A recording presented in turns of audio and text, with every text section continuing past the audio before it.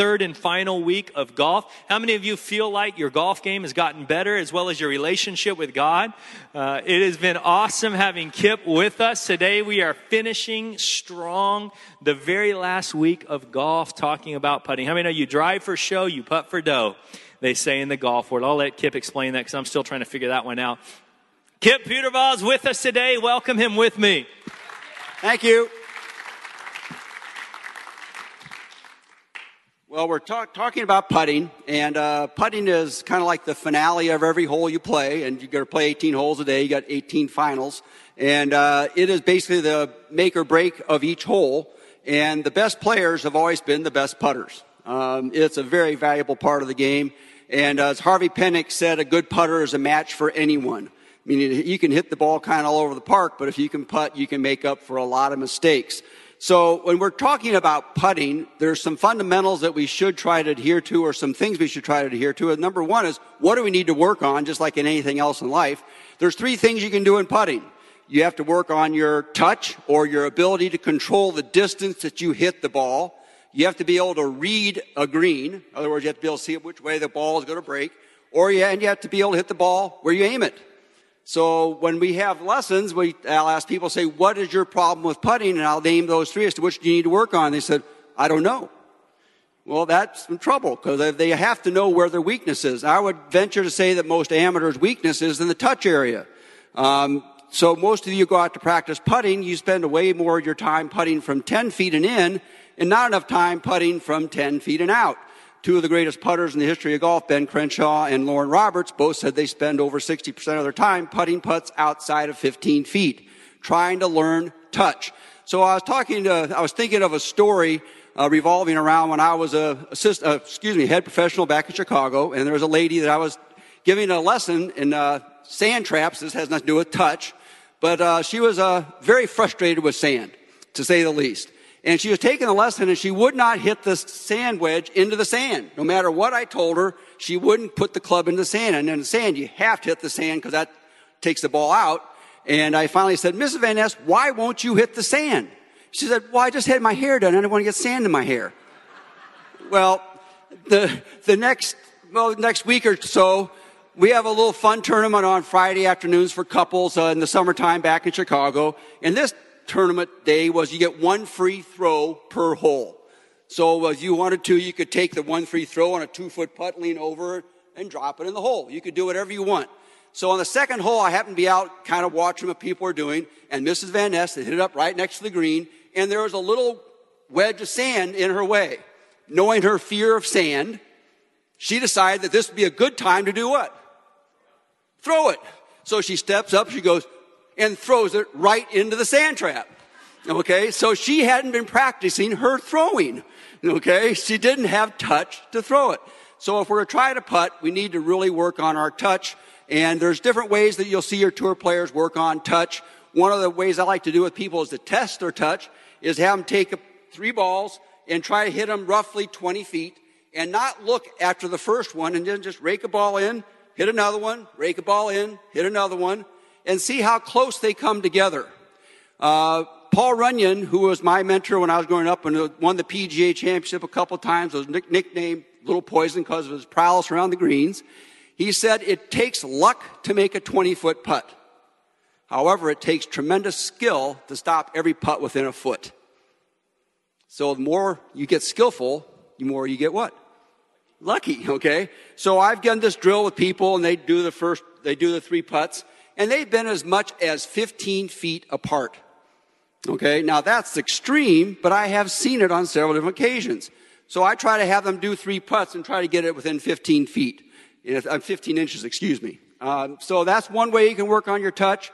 Working on reading the greens. Most people look at a green and they go, and so you have to use a little imagination. So I try to tell them that every green that's built has to have a way for water to get off of it. Water cannot pool on a green if you have excessive rain or irrigation problem, because if the water pools, the green dies. So every green has got to have some place for the water to go. So I say, take your imagination and say, I'm going to dump a dump truck of water on this green. Where's it going to go? And now they start thinking about it. Well, it's got to go somewhere. And they start seeing that there's runoffs here, there's runoffs there. And they start getting an idea for slope. that's one way you can learn to read greens. Also get away from the green from a distance. Get 50 or 100 yards away and start looking, because you can see the slope sometimes from a greater distance. The old saying is you can't see the forest through the trees. Get away and you'll sometimes see it.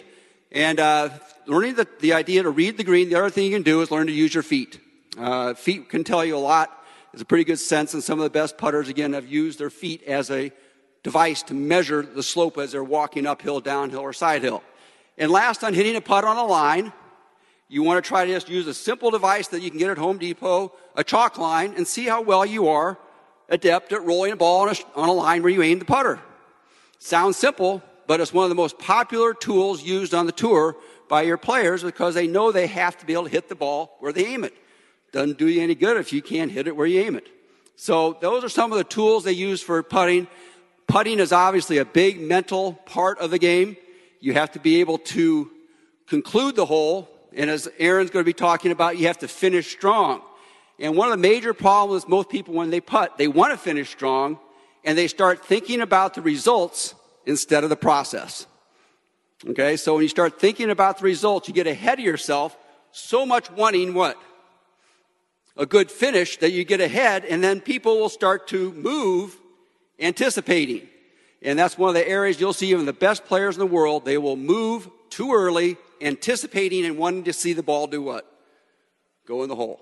So you got to be patient. You got to work on the process. Let the ball go in the hole. One of the best putters, Brad Faxon, said, when I start to putt bad, I try less. That's not easy to do. Try less. We all tend to want to do what? Try more. Okay, so good luck with your putting. And I enjoyed doing this series with y'all. He's done it awesome. We're going to have a little putt competition. Can I have Steve Gaspari, the great chairman of our elders, Marsh Moore, and United States Marine Corps Aaron Berger all come up for me? We're going to do a little demonstration competition. Here, let's put 3 balls up here. We're going to see who can hit the bulletin. All right, without rolling over stage, we're going to see who can land the bulletin or get closest to the bulletin.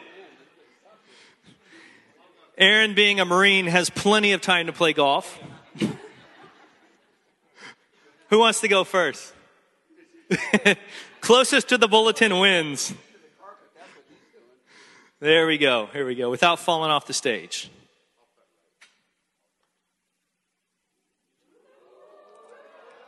Wow.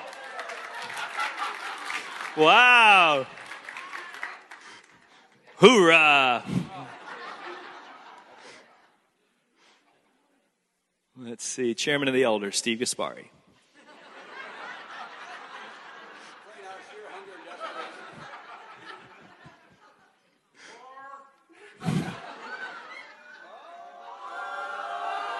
Oh, I don't know. We're going to have to measure that one. Okay, now. All right. I'm left-handed.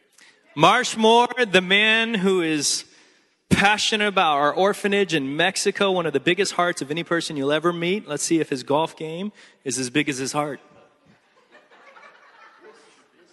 Don't let me distract you here, Marsh. Oh! This room's slower than the other one.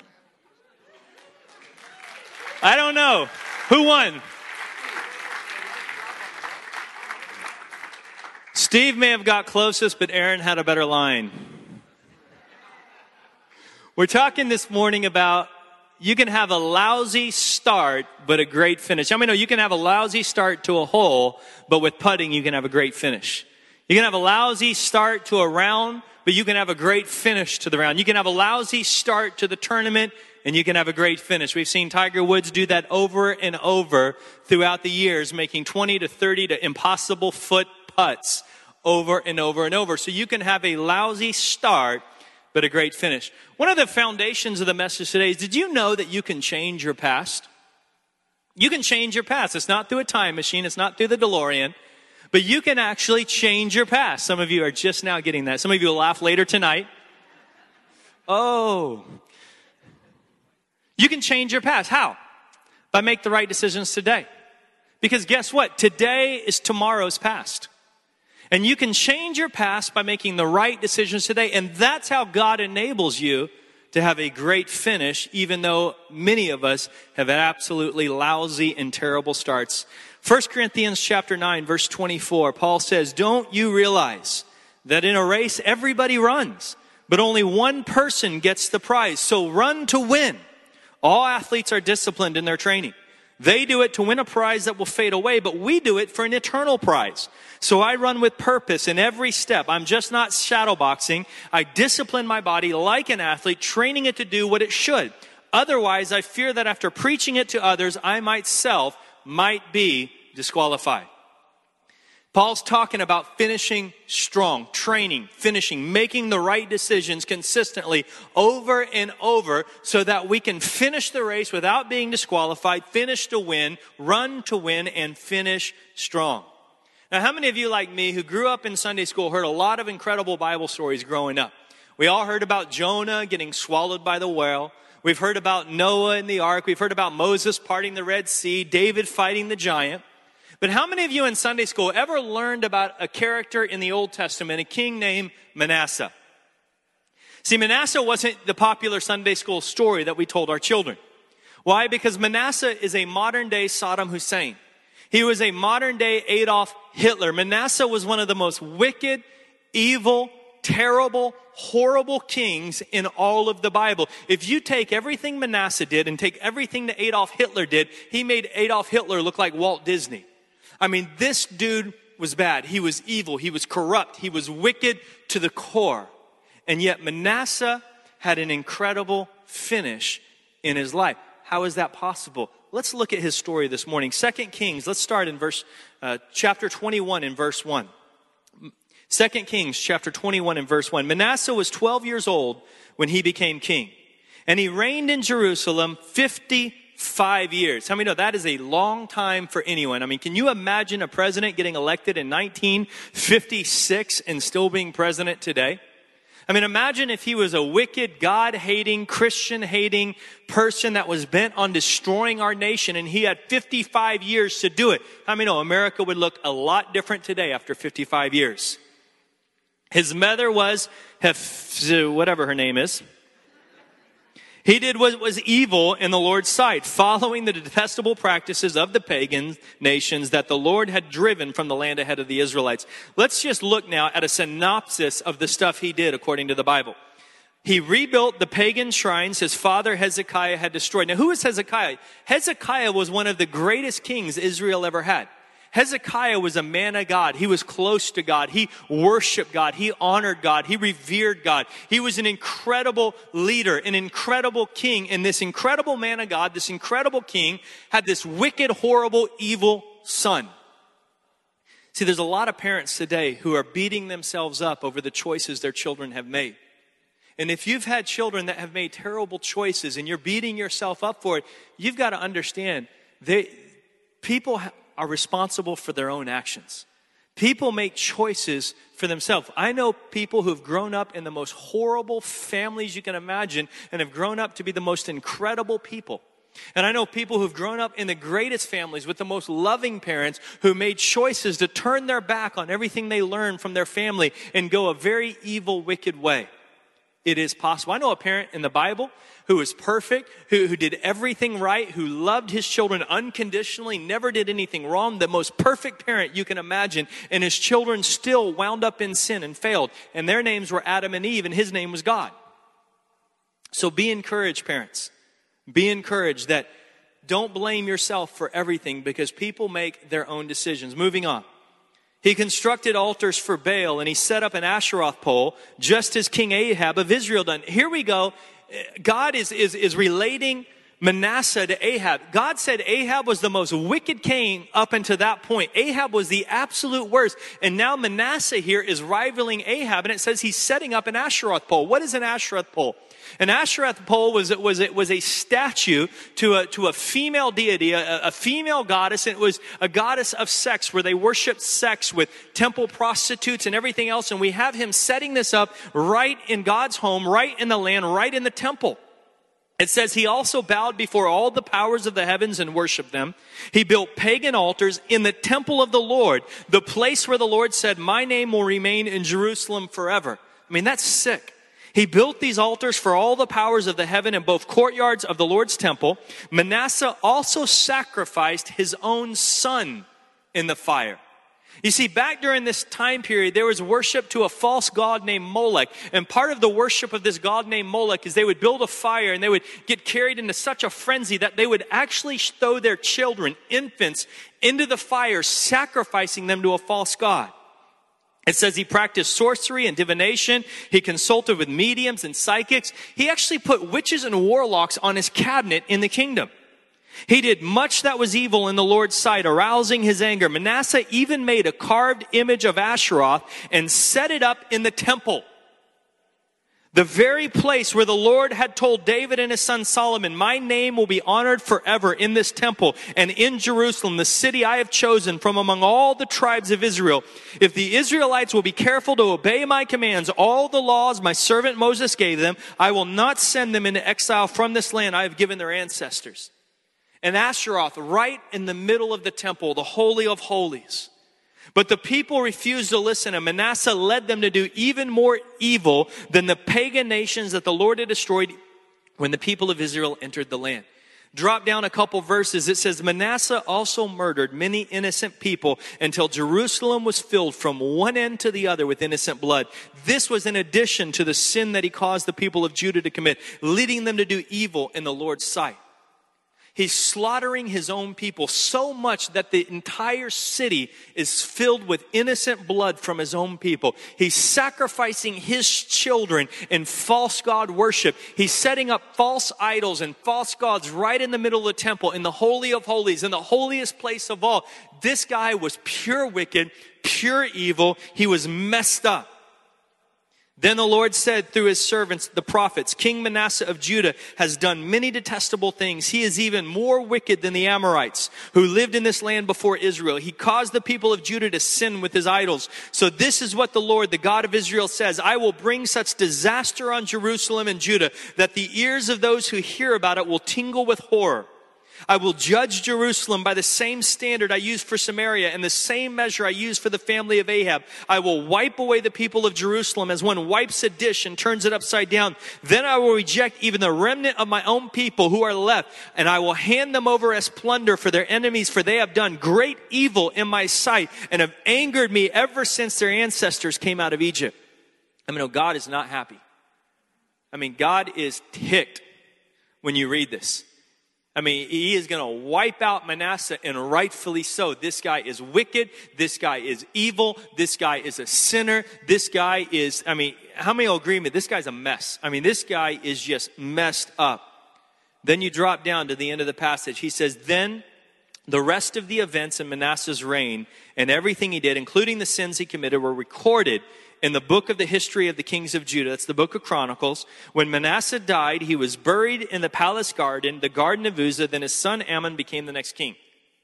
Wait a second. That doesn't sound bad. He was buried in the palace garden? That sounds, it's like a businessman in Florida dying. I mean, that sounds kind of peaceful to me. That doesn't sound like God destroying him, God slaughtering him, God wiping him off on the face of the earth. That sounds like a pretty peaceful death. Died in the palace garden, the garden of Uzzah. Then his son Amon became the next king. Well, you got to get into the rest of the story. And thankfully, we have another account of the story in 2 Chronicles 33, so we can begin to discover what in the world is going on here. I thought God's going to wipe this guy out. I thought God's going to destroy this guy. And all of a sudden, we find him dying peacefully in the garden. Well, look at 2 Chronicles 33, verse 10 with me. Then the Lord spoke to Manasseh and his people, but they ignored all his warnings. I love God. God will give you warnings. God, not just one warning. You've got to run about 10 lights before God finally, allows you to wreck your car. I mean, God will give you warnings. God loves you that much. So the Lord sent the commanders of the Syrian armies, and they took Manasseh prisoner. They put a ring through his nose, bound him in bronze chains, and they led him away to Babylon. That's it. That's the end of the story right there. Going to rot away in a dungeon in Babylon, taken prisoner. I mean, back then they used to abuse and torture and do all sorts of things to the captive kings to make a show out of them, to make a mockery of them. They put a chain in his nose. They put a ring in his nose and pulled it by chain. The pain of that. Drug him across the desert from Jerusalem to Babylon. Threw him in a dungeon.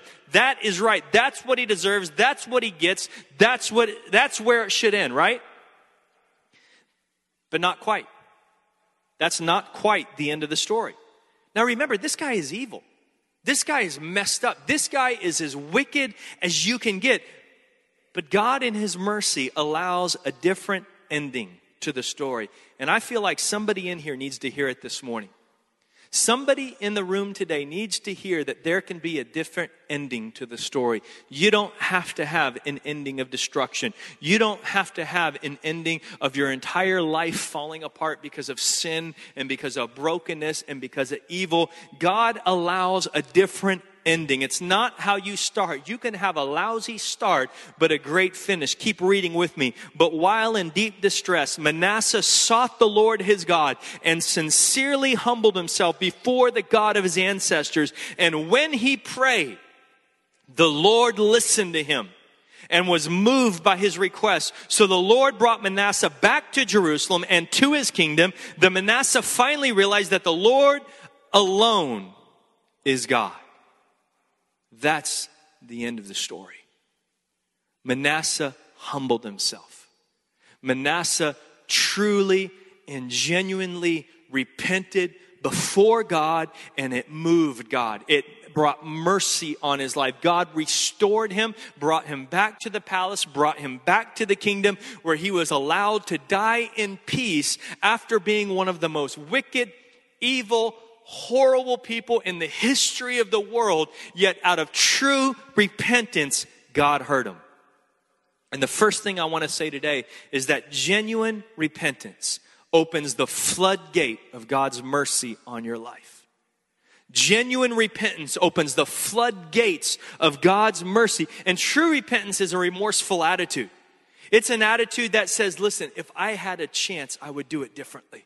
If I could go back and make different choices, if I could go back, I would do it all differently. I will do anything. If it costs me everything I have, I'll give it all up if I could just change my life.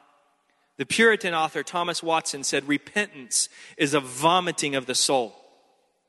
And I know that's graphic, but that's one of the greatest descriptions. It's a vomiting. It's not this sorry attitude where you're just sorry because you want to relieve the pressure because you got caught. It's a true remorse. It's a true, if I could do it differently, it doesn't matter what it costs. I'll do whatever it takes. And it's not based on emotions. I mean, I think back in our my ministry alone, praying with people at the altar. I remember one lady in particular. She didn't have a napkin. She had a beach towel. She was slobbering and snot and I've never seen more water come out of a woman in all of my life. I mean, she's bawling, she's crying, she's repenting of everything in her life, whining. I mean, that beach towel looked like it'd gone through a tsunami by the time she was done with it. And I'm thinking, if there was ever a pure demonstration of true repentance, it is in this woman. And yet we never saw her again. She didn't even make it back to the next week. She went right back to her lifestyle. I mean, you saw every emotion under the sun that you would think was repentance and boom, right back to her lifestyle. And then I remember one time he looked like a Wall Street broker, 3-piece suit, came down cold as an ice cube. I asked him, what would you like? He's like, I just need to repent. I mean, this guy is just cold, unemotional. And I'm thinking, this guy is not repenting. This is not repentance. And he just prayed a prayer. He said, God, I'm sorry. I'll change my life. And I'm thinking, yeah, right. And yet that guy came back week after week after week, changed his life, changed his habits, changed his path. See, you can't base true repentance on emotions. See, there's different types of this, what we call fake repentance in the Bible. There's the sorry repentance. I'm sorry that I got caught. And the only reason we're repenting is because we want to relieve the pressure off ourselves. Then there's what we call prison repentance. Prison repentance is when you find Jesus in jail. I mean, everyone that goes to prison finds Jesus and they change their life. But as soon as they get out, And listen, there are people who genuinely change their life in prison. So believe me, I know there are people who genuinely get to prison, genuinely change their life. But there's a lot of prison repentance going around where everyone that goes to prison, they find Jesus real quick. Then there's what I call Super Bowl repentance. This is my favorite kind. I mean, you've seen, I remember last year in the playoffs, I believe it was the Jets, but it was some team. It was 2 seconds left on the clock. It was 17-17. All of a sudden, this skinny little guy comes running out on the field with a clean uniform, ready to kick a field goal, and he's either going to be the absolute villain or the absolute hero. I mean, if he misses this field goal, his wife does not want him coming home that night. I mean, this guy is just, he's either going to save the day or destroy it. And he's running out. And you got to remember, these guys have been on the field. They're muddy. They're bloody. They're dirty. They've been fighting. They've been cussing. They've been living like complete reprobates all week long. And now it's 17-17, 2 seconds on the clock. And all of a sudden, there's a worship service going on the side of the field. I mean, these guys are holding hands. Their lips are moving. Jesus, forgive me. Jesus, I'm sorry about all the women I had in my hotel room last night. I'm going to go to church on Sunday with Mama Jesus. If you just let him kick this goal, Jesus, I'm going to change my life. I'm going to turn it all over to you. Super Bowl repentance.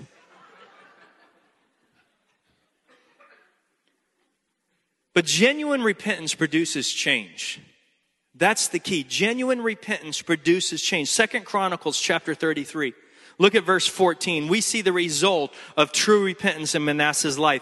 After this, Manasseh rebuilt the outer wall of the city of David, from the west of Gihon Spring in the Kidron Valley to the Fish Gate, and continuing around the hill of Ophel. He built the wall very high, and he stationed his military officers in all of the fortified towns of Judah. Manasseh also removed the foreign gods and the idol from the Lord's temple. He tore down all the altars he had built on the hill where the temple stood, and all the altars that were in Jerusalem, and he dumped them outside the city. Then he restored the altar of the Lord, and he sacrificed peace offerings and thanksgiving offerings on it. He also encouraged the people of Judah to worship the Lord, the God of Israel. Repentance produces change. True change, your actions change, your lifestyle change. You begin to get rid of things in your life, idols that you set up in your life, issues, you see it begin to change. And God begins to erase the past. God begins to restore your past. God begins to completely forgive. It's activated through true repentance. And the second thing I want to talk about this morning is that my past life does not exclude me from present service. My past life does not exclude me from present service, because there's a lot of people sitting in the room today thinking, if they only knew the dark secrets I have in the closet of my soul, if they only knew how bad I was or how bad I am or how messed up I am or the things I've done, there is no way. Some of you are here in church today trying to make atonement. You're not here to worship God. You're here trying to pay for your past. You think if you can come to church enough, you can make atonement for everything you've done. And you're actually here today not to worship God, but to try to pay off a past. You're here to make atonement for yourself, thinking if I can change and become a good person, I can find forgiveness. But it doesn't happen that way. It happens through grace. It happens through mercy. I love this. 1 Corinthians chapter 6, verse 9 through 11. Paul begins to write, "Don't you realize that those who do wrong will not inherit the kingdom of God? Don't fool yourselves. Those who indulge in sexual sin or who worship idols or commit adultery or male prostitutes or practice homosexuality or are thieves or greedy people or drunkards or abusive or cheat people, none of these will inherit the kingdom of God." That just about covers everybody in the room. I don't think any of us can escape that. You know, and Paul really, he's writing all that in a sense to brag about it.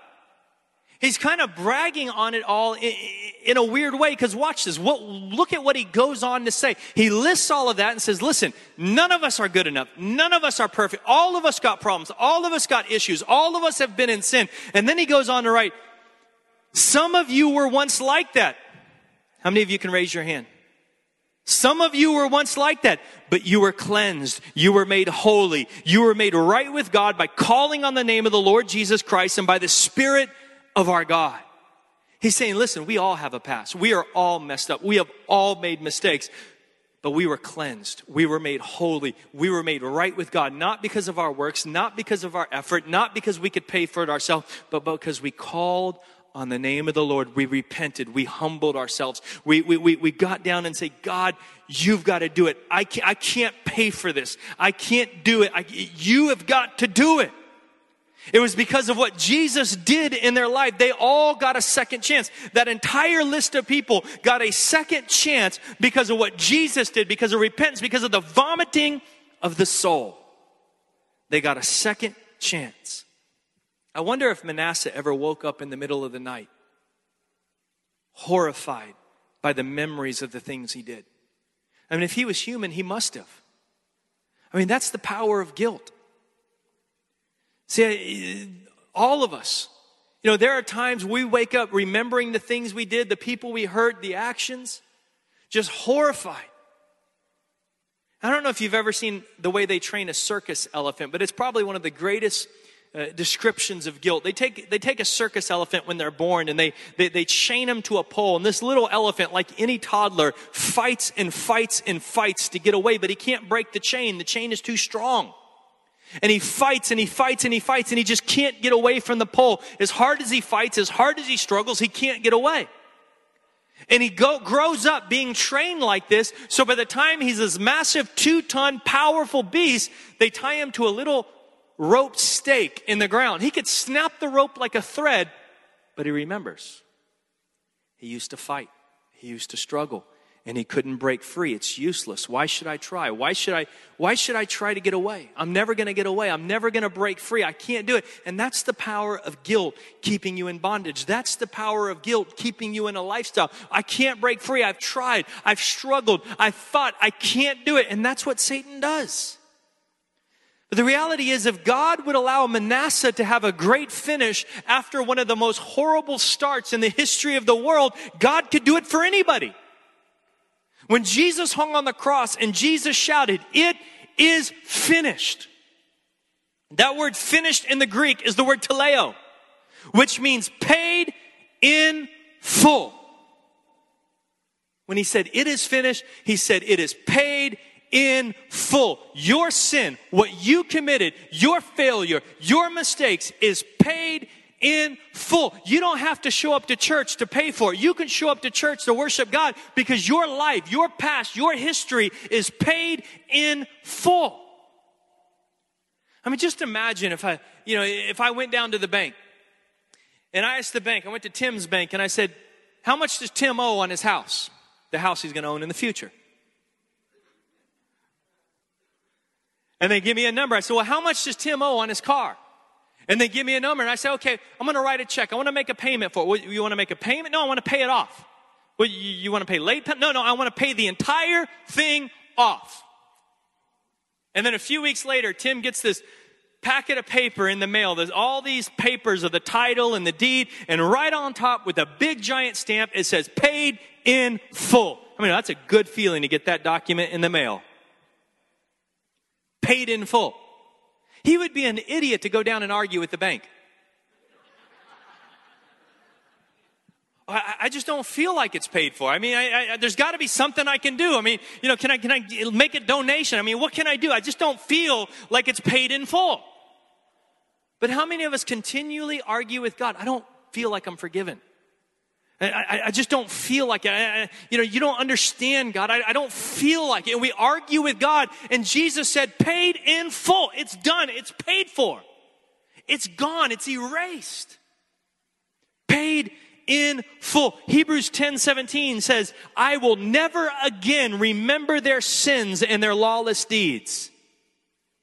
I will never again remember their sins and their See, the problem is the Revelation says Satan is the accuser of the brethren. In the sad reality, he's got a lot of Christian helpers. Accusing. You're not good enough. God will never accept you. You're too bad. You're too messed up. You've made mistakes. You can't be forgiven. Look at your past. Look at your history. You'll never be used. Just accusation after accusation, and yet Hebrews says, "I will never again remember your sins." God can't remember it, so why are you? If God can completely forget as far as the east is from the west, and for those of you that are geography majors, you'll realize, you can go as far east as you want. It just keeps going round and round. I want to close with the two most encouraging words in the entire Bible. The two most encouraging words. In Mark chapter 16, Mary and the other women were at the tomb. And Jesus had been risen from the dead. And this is what the angel told the women. He said, now go and tell his disciples and Peter. And Peter, the two most encouraging words in the Bible. What did that mean? Why did Jesus single out Peter? Why didn't he just say, go tell my disciples? But he actually took the time to single out Peter. Go tell my disciples and Peter. Because Peter wasn't a disciple anymore. Read it. Peter quit. Peter walked away. Peter was back doing the family's business. He was back on a boat fishing. He quit because he failed. He quit because he betrayed Christ. He quit because he didn't think God could ever use him again. I'm a failure. I've made mistakes. He'll never accept me. He'll never take me back. I'm no longer a disciple. I've lost my rights. I've forfeited my life. And yet, God in his mercy and his love said, go tell my disciples and Peter. Tell Peter he's still a disciple. Tell Peter I still love him. And some of you need to hear that this morning.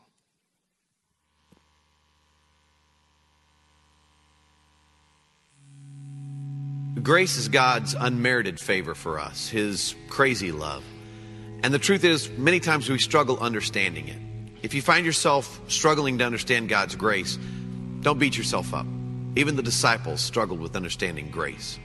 Jesus, is that you? You're alive. I can't believe you're alive. Okay, I was in the boat and I wasn't catching any fish, okay? But I heard this voice and the voice said, cast your net to the other side. And so I'm thinking, I'm a fisherman. I know what I'm doing, but I'm not catching any fish, And so I throw that net over there and then a gaggle of fish pop into that net and I'm going, this is a total miracle. Who could have done that? I need to know who told me to throw the net to the other side. And boom, I look up and there is you. You're looking at me on the seashore going, it is I, the Lord, and you're alive. I can't believe you're alive. This is awesome. Andrew, get out of the boat. Come on. Peter. Yeah. Do you love me? Yes, I love you. I love you. You're alive. This is so great. Good, then feed my sheep. Andrew, get out of the boat. Come on, man. It's him. Peter. Yeah. Do you love me? I love you, yes. And I'm so sorry about that rooster clucking. I had no idea what that meant, but I do now. I'm better for it, all right? Okay? Then feed my sheep. Andrew, I'm smiling, but I'm serious. Come on, get out of the boat. It's him. Peter. Yeah. Do you love me? Jesus, mere words cannot describe the passion that I have for you. I love you. You know everything. I love you. Good. Good. Then feed my sheep. I didn't even know you had livestock. That is so like you, though. There's something new about you all the time. That's what I love about you. Peter, yeah. Do you remember the morning the ladies went to the tomb? Yeah. We're all in the upper room trying to figure out what to do next, because we thought you were dead. You were dead, and we're trying to figure all that out, And Mary comes running up, and Mary's like saying, beehive, beehive, beehive. And I'm thinking, I'm allergic to bees. Like, keep them out, you know what I'm saying? But as she kept getting closer, I heard her correctly. She was saying, he's alive, he's alive, he's alive. And we're going, who's alive, who's alive? And she said, she was at the tomb, and the tomb was empty, and she said that there was an angel there, and the angel said, go tell the disciples and Peter that everything is okay, he is risen. And so me and John, we hightailed it down there, and if John says he beat me, he's totally lying, all right? I beat him, FYI, all right, And we get down there, and I'm looking in that tomb, and it is empty. There's nothing in there, you know what I'm saying? And I'm like, what does this mean? What does this mean? And John is right there. John is so good with words. He should write a book. He is so good with words. And John said, don't you get it, Peter? This is everything Jesus said he was going to do, and you did it, and it's done. Let's go. This is so great. Wait, the angel said what? Go tell the disciples and Peter that everything is okay. He is risen. You've risen. Let's go. He said what? Go tell the disciples and Peter.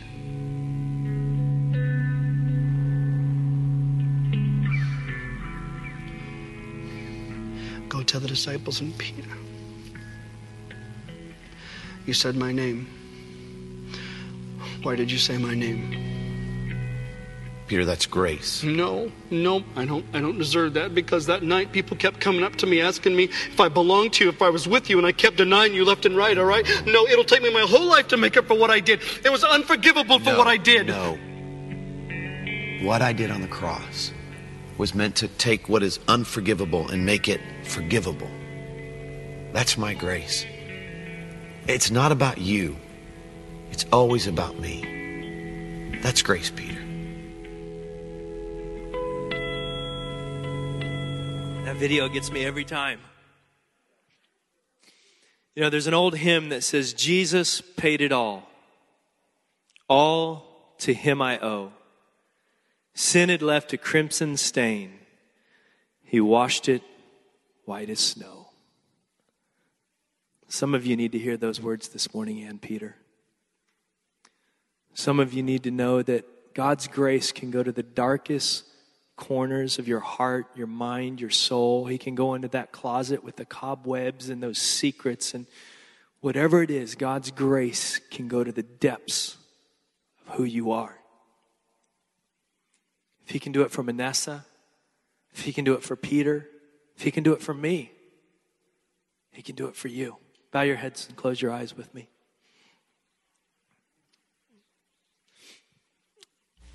Some of you need to experience the grace of God this morning. Some of you need to experience his love, his mercy. Well, you begin that step by putting him first. You take that step by saying, yes, I put you first. I repent. I surrender. I repent. I come humbly before you. I can't do it. I can't pay for it. I'm not good enough. None of us are good enough. I'm not good enough to stand up here. None of us are good enough. He's the one that did it on the cross for us. He's the one that made it possible for us to be righteous. Not our works, not our efforts. So some of you this morning need to accept his love. You need to accept his mercy. You need to accept his forgiveness. You need to stop trying to pay for it on your own, because you'll never pay for it. You'll never get it. You just need to let him pay for it for you. His mercy, his grace, his love. So if you need to make a decision today to put God first, to accept his grace in your life, with every eye closed, every head bowed, nobody looking around, if you'd like to pray with me, to put God first and accept his grace, I want you to raise your hand right now. 3. Thank you, thank you, thank you, thank you, thank you, thank you, thank you. Put your hands down. The process is simple. To put God first, we first have to repent. We come to God and say, I'm sorry, I can't do it. Forgive me. I tried, but I repent. I change. I surrender to you. The next part is confession. You just confess that he is Lord. God, you are Lord. You are Lord of my life. I give you life. I put you first in my life.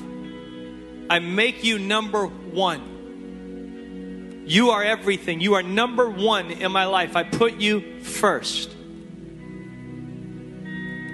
And then the last part is just accept him as your Savior. Thank you, God. Thank you for your mercy. Thank you for your grace. Thank you that you can save somebody like me. Thank you that you can forgive somebody like me. Thank you that you can use somebody like me. So you repent, you confess that he's Lord, and then you accept his grace, accept him as Savior, accept his mercy in your life. And that's it. And so just right now, I want you to just pray that prayer to yourself. Whether you want to do it out loud or just to yourself, just take a moment quickly and just pray that prayer right now.